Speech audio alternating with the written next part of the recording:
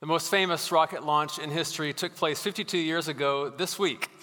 On July 16, 1969, 3 American astronauts climbed into the command module atop the massive Saturn V rocket as part of the Apollo 11 mission. And 4 days later, Neil Armstrong became the first man to step onto the surface of the moon with his classic line. Do you remember what it is? Say it with me. One small step for man, one giant leap for mankind.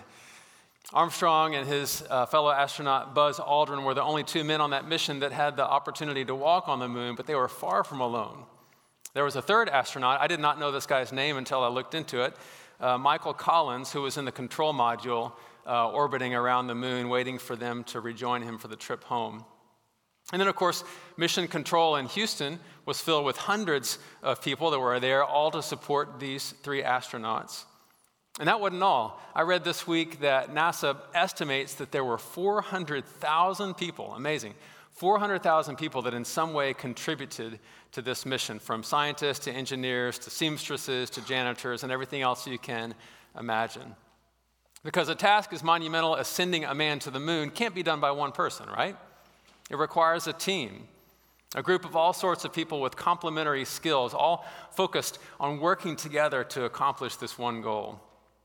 As Corey said just a moment ago, we're continuing our Liftoff series today and talking about how the growth of the early church is kind of like the launch of a rocket. We've been looking at the different factors that led the early church to experience liftoff and how those same factors can help us experience liftoff in our lives as well. And the factor we're talking about today is the need for a team.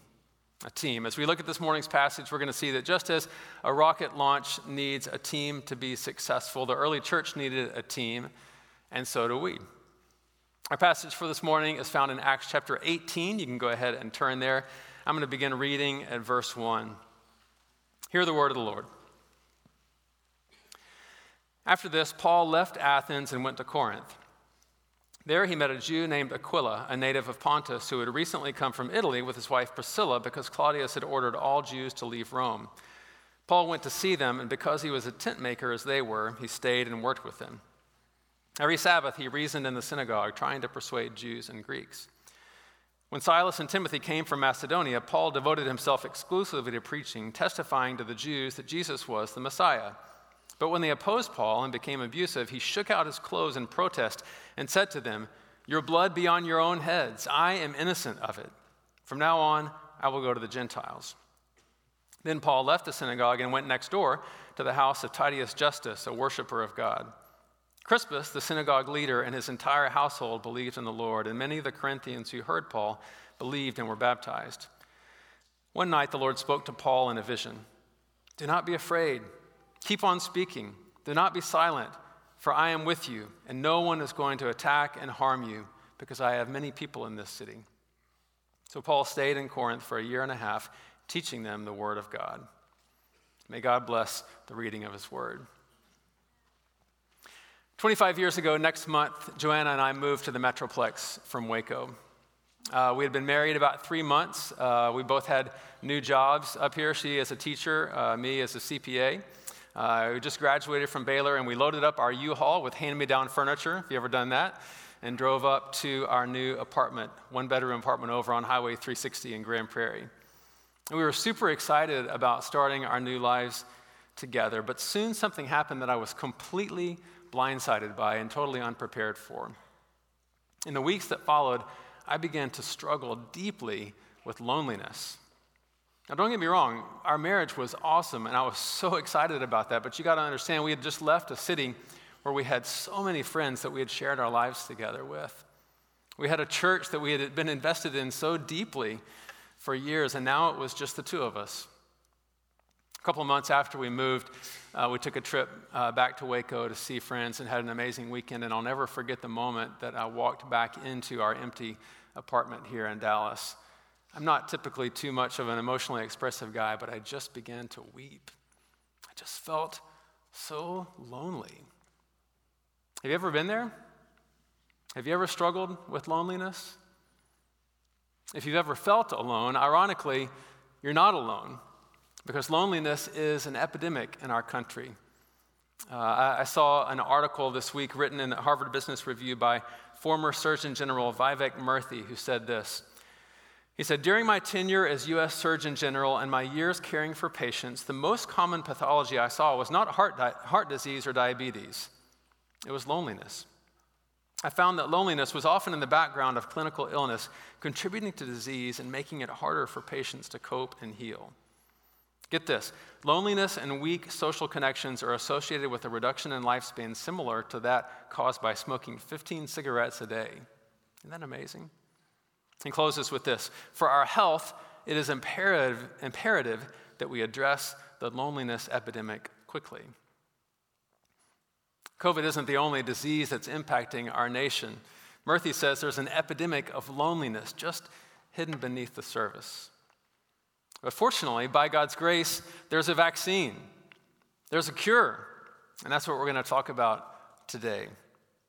You know, if anyone ever had a reason to feel lonely, I think it was Paul at the beginning of this week's passage. Let me give you a little bit of a summary of where he's been. We're going to put a map up here on the screen. 2 weeks ago, we were in Jerusalem for the Jerusalem Council. Paul and the other leaders of the church were talking about how to incorporate these Gentiles who were coming to Christ into the church. And then after that meeting, Paul and Barnabas went up here to Syria, to Antioch.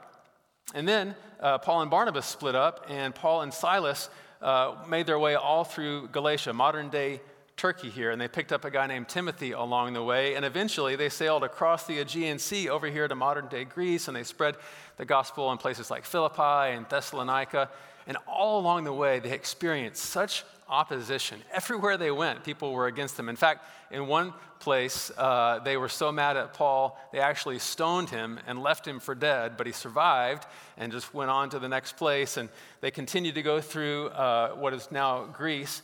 And in one place, which was called Berea, things got so dicey that the believers actually sent Paul away for his own safety, and they sent him down here to the coast to Athens. And Silas and Timothy stayed behind, and they made plans to meet up at a later time.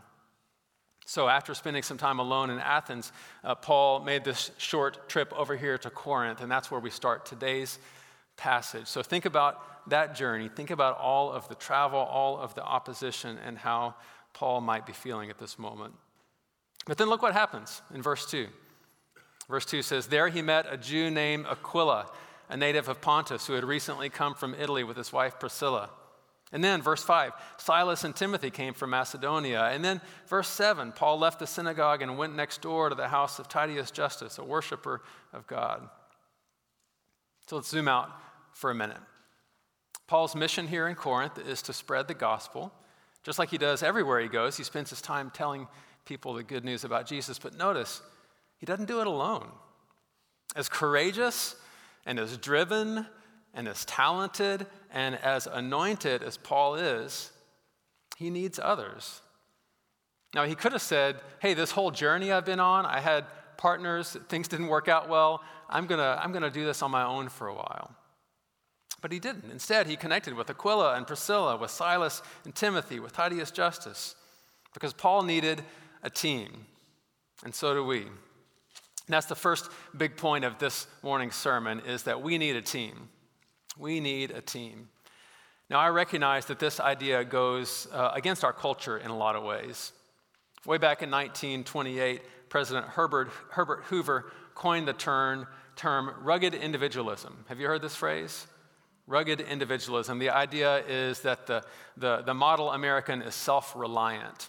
You know, there was kind of a romanticism about life on the American frontier and how hard it was. And so the person that was idolized was the one who could pull themselves up by their own bootstraps, so to speak, right? The person who doesn't need anyone else. The one who can take care of everything on their own. Now listen, I'm a fan of personal responsibility. I believe the Bible consistently teaches that each of us is responsible for our own actions. But friends, the idea that we can live a healthy life without being connected to others, the idea that we can be healthy alone, it's just flat out wrong. It's just wrong. As poet John Donne said so beautifully, no man is an island entire of itself. We need a team. And it's not just poetry that tells us this. This idea is all throughout Scripture, starting very early, Genesis chapter 2, the second chapter in the whole Bible. Right after God created Adam, he said, "It's not good for the man to be alone." What wisdom. It's not good for the man, for the woman to be alone. When we're alone, we're vulnerable. We're vulnerable. If you've ever watched the Discovery Channel, you know what happens to that one antelope that gets separated from the rest of the crowd, right? The lions are hunting. It doesn't end well. And the same thing is true of us. When we're isolated, we are vulnerable to the attack of the enemy. When we're alone, we're not just vulnerable, we're weak. Anyone who's ever agreed to meet someone else early in the morning to exercise knows the power of a team, right? I mean, if you've decided on your own to get up at 5:30 in the morning and go run, it's awfully easy just to stay in that warm bed, isn't it? But if you know there's someone waiting for you and counting on you, and you know that you're going to be doing it together, it's powerful, right? It's not good for the man to be alone, God says. Paul knew that in order to be who God was calling him to be, he needed a team around him, encouraging him, praying for him, supporting him, holding him accountable. Without a team, without a community, it's just not possible to be who God created you to be. I really love the way Eugene Peterson puts this. He says, there can be no maturity in the spiritual life apart from an immersion in and an embrace of community. And then this is my favorite part. I am not myself by myself. It's powerful, right? I am not myself by myself. Peterson's saying you can't just catch a podcast now and then and expect to become spiritually mature. The only way to be the truest version of ourselves, the only way to grow up into the people that God has in mind for us is to immerse ourselves in Christian community. We need a team. Here's the problem, though. It's hard. Being a part of a team is super hard. It takes work. You have to compromise. You have to put up with people's messiness. You have to put up with all their quirks and their brokenness. And, by the way, they have to put up with yours. But even if you're willing to put in the work, sometimes it's just hard to find, right? And it's hard to find the time even to make community in our culture, especially where we're so over busy and you've got a job to worry about, you've got kids to worry about, you've got laundry and 1,000 other responsibilities. You think, how in the world am I going to find community? How in the world am I going to find a team? So we find ourselves a lot of time just in a quandary. We know we should have a team. We know we need a team, but where do we find it? How do we do it? The good news is that God builds a team. And that's the second main point today. We need a team, but God builds a team. And I love the way this works in this passage. I talked earlier about the different people that Paul teamed up with, but I kind of skimmed over how it happened. When you look more closely, what you see is that God's fingerprints were all over this team. Look back again at verse 2. Verse 2 says, there Paul met a Jew named Aquila, a native of Pontus, who had recently come from Italy with his wife Priscilla, because Claudius had ordered all the Jews to leave Rome. So here in Corinth, all alone, who does Paul meet? He meets a couple named Aquila and Priscilla. Verse 3 says they were tent makers or leather workers, just like Paul was. And think for a minute about what the chances are of this meeting. Let's go back to the map for just a minute. So Aquila is from a place called Pontus, up here on the Black Sea, here in modern-day Turkey. And the text says that for some reason that we don't know, he and his wife move hundreds of miles all the way over here to Rome. But then Emperor Claudius issues this edict that says all the Jews have to leave Rome. So they don't go back to Pontus, they go over here and settle in, you guessed it, Corinth. Just exactly where God knew that Paul would desperately need some encouragement. Isn't that just like God? Isn't that just like his grace, that just when Paul needed a team the most, God worked in a beautiful way to give him what he needed? God provided Aquila and Priscilla. And as I mentioned earlier, eventually Silas and Timothy came back safely to Paul. And then he provided Titius Justus, a worshiper of God, the text says, who lived right next door to the synagogue where Paul had been trying to convince the Jews. God was building a team. But he didn't stop there. One of my favorite parts about this passage is the surprise that happens next. You know, Paul's been spending his time in the synagogue, as was his practice, trying to tell people about Jesus, but over and over again, they rejected him. Verse 6 says they opposed Paul and became abusive. And Paul eventually got so frustrated, the text says that he shook out his clothes in protest. F.F. Bruce said it was like he didn't want even a speck of synagogue dust to stick to his robe. And he said to them, "Your blood be on your own heads. I'm innocent of it." Don't you wish Paul would just say what he's thinking now and then? So bold. I think it's pretty safe to say that Paul is discouraged by the response of the Jews in the synagogue, right? I think if you were to ask Paul, hey, what are the chances of someone from the synagogue becoming a believer, I think he would have put it at 0. But look at what happens in verse 8. Crispus, the synagogue leader, and his entire household believed in the Lord. And many of the Corinthians who heard Paul believed and were baptized. This is amazing to me. If you read the passage past, you can kind of skip over this. But Paul is frustrated and discouraged, and he's so frustrated that he storms out of the synagogue. And 2 verses later, we find out that Crispus, the leader of the synagogue, became a believer along with his entire family. Only God could do this, right? Only God could build a team out of Paul, an itinerant preacher, out of Aquila and Priscilla, a couple who moved all over the place and just happened to be at Corinth at just the right time, out of Titius Justus, a worshiper of the Lord who just happened to live right next door to the synagogue, and then Crispus, who was the leader of the synagogue, where Paul had given up all hope. It's so beautiful to me. It shouldn't be surprising, though, because this is what God does. Psalm 68 says, God sets the lonely in families. I love that verse. God sets the lonely in families. It's what God does. He takes diverse and disconnected people and turns them into a family. Look at what Jesus did with the disciples and his other followers. He took some fishermen, a tax collector, a political revolutionary, a group of women, one of whom had been previously possessed by a demon, and a couple of others who were independently wealthy, and he turned this group into a family. And closer to home, look at what God has done right here at VRBC. God has taken people from literally all across the globe and turned us into a family from 5 different continents from my count. I don't think we have anybody from Australia or Antarctica yet, but 5 different continents by my count. Rich and poor, young and old, Democrat, Republican, married and single, black, white, Latino, East Asian, South Asian, and he's made us into a family. Praise God. Diverse and disconnected people passionately following Jesus, what? Together. Together. God is so good. God is so good, and by his grace, he builds a team called the church. And by that same grace, you and I get to be a part of it. So, Paul, who was all alone in verse 1, by verse 8 now has a team, a growing team built of Aquila and Priscilla, Silas and Timothy, Titius Justus, Crispus, all his family, and many of the Corinthians. But God's so good. He doesn't stop there. God knows that Paul could still get discouraged. And so look what God does in verse 9. Verse 9, one night the Lord spoke to Paul in a vision. Do not be afraid. Keep on speaking. Do not be silent, for I am with you, and no one is going to attack you and harm you, because I have many people in this city. I love this so much.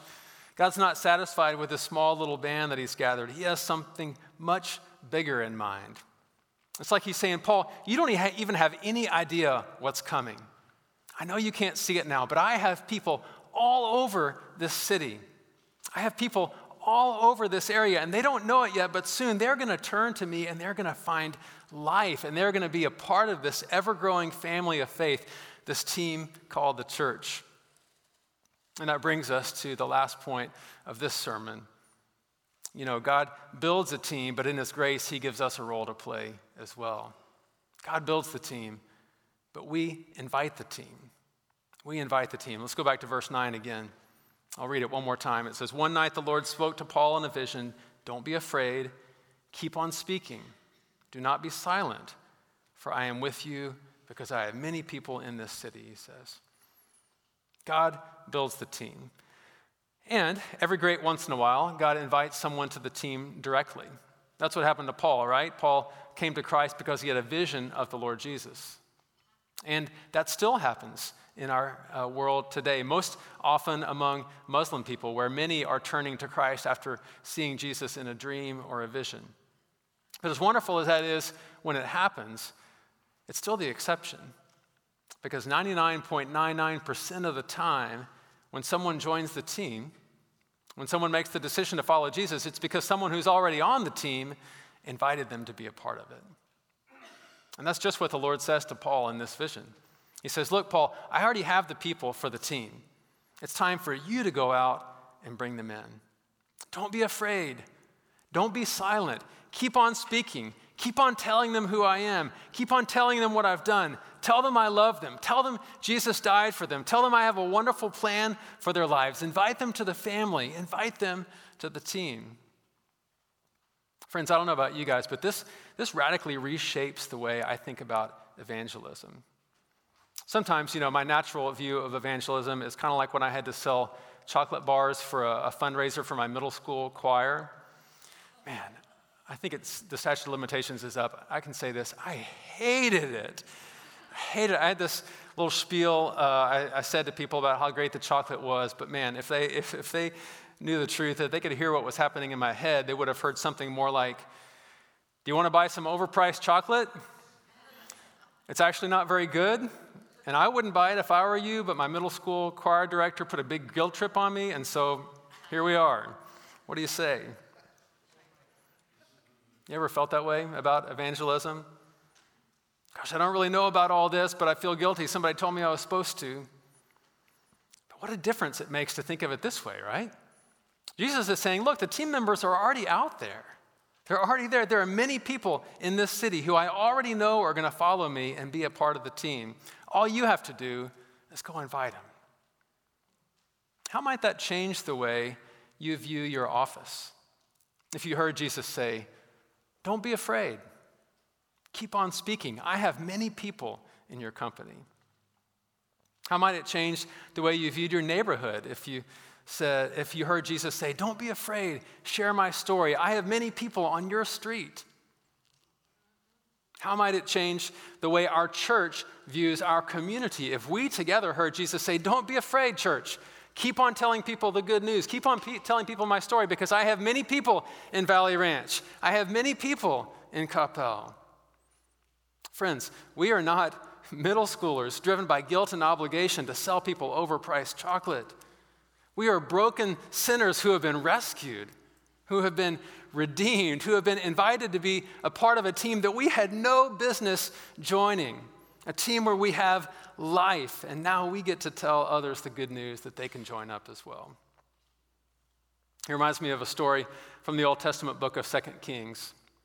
Here's the situation. This is in the time of the prophet Elisha, and there's a group called the Arameans who were attacking the Israelites. They were laying siege to an Israelite city, and there was no way in or out. And because they had the whole city under siege, they couldn't get any food into the city, so there was this horrible famine. And I was wondering how bad the famine was, and then I read in 2 Kings 6, it says, the siege lasted so long that a donkey's head sold for 80 shekels of silver. I'm going to be honest, I don't know what a donkey's head is supposed to sell for. I don't know, but that sounds bad, right? 80 shekels of silver. Anyway, they're under siege. The text says there were 4 men with leprosy, a skin disease that caused them to be isolated from the rest of the people by law. So they were outside the city gate, and these 4 guys had no food. They were about to starve to death. So they made a bold choice. 2 Kings 7 says they said to each other, why should we stay here and just die? If we stay here, we have no hope. Now, if we go into the city, they said, we're going to starve because there's no food there. So here's what we're going to do. We're going to go turn ourselves into the enemy. They may kill us too, but they also may spare us. And if they do, we'll live. So that's what they did. They went over to the enemy camp. And when they walked in, they saw something amazing. The text tells us that the Lord had caused the Arameans to hear a sound that they thought was the Israelites attacking. And they all panicked, and every single one of them fled the camp. So when these 4 lepers walked into the Aramean camp, they found it deserted. They walked in a tent, and they saw more food and drink than they could eat in a year. And so they sat down and they had a feast. But after they had their fill, they had a realization. Look at what verse 9 says. Then they said to each other, what we're doing is not right. This is a day of good news, and we're keeping it to ourselves. Let's go at once and report this to the royal palace. Friends, for those of us who follow Jesus, that is our story. We were lost without hope. We were under siege by our enemy. We may not have had a physical disease like leprosy, but we had the spiritual disease of sin. We may not have been in a physical famine, but we were on the road to spiritual starvation. We were under attack by our enemy, but praise God, he intervened. He won the battle without us even having to lift a finger. Jesus won the battle and the enemy fled, and now we have the opportunity to sit down at this feast. But like the lepers said, this is good news. This is a day of good news. Let's go at once and tell the others. Let's not keep this good news to ourselves. God has rescued us. He has invited us to a feast that we don't deserve. Let's not keep that good news to ourselves, church. As we close, here's the takeaway. Our response to God's gracious gift of being included on the team, our response to this good news that we've been invited to be a part of the family is to two things: embrace and extend. Embrace the team and extend the team.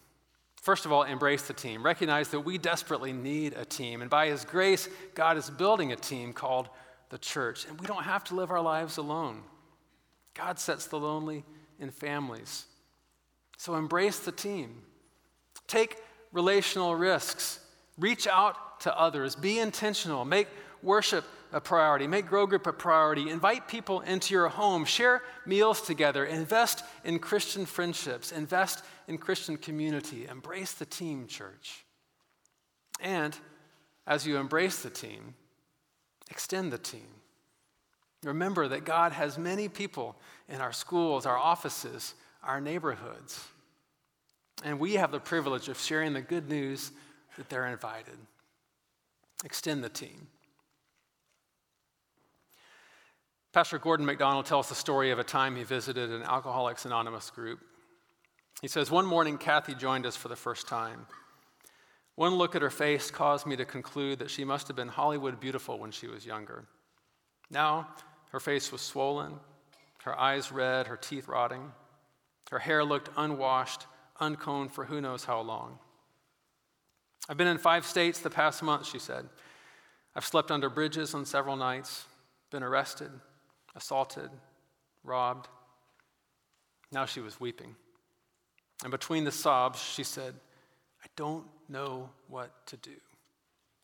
I don't want to be homeless anymore, but I can't stop drinking. I can't stop." MacDonald says, next to Kathy was a woman named Marilyn, sober for more than a dozen years.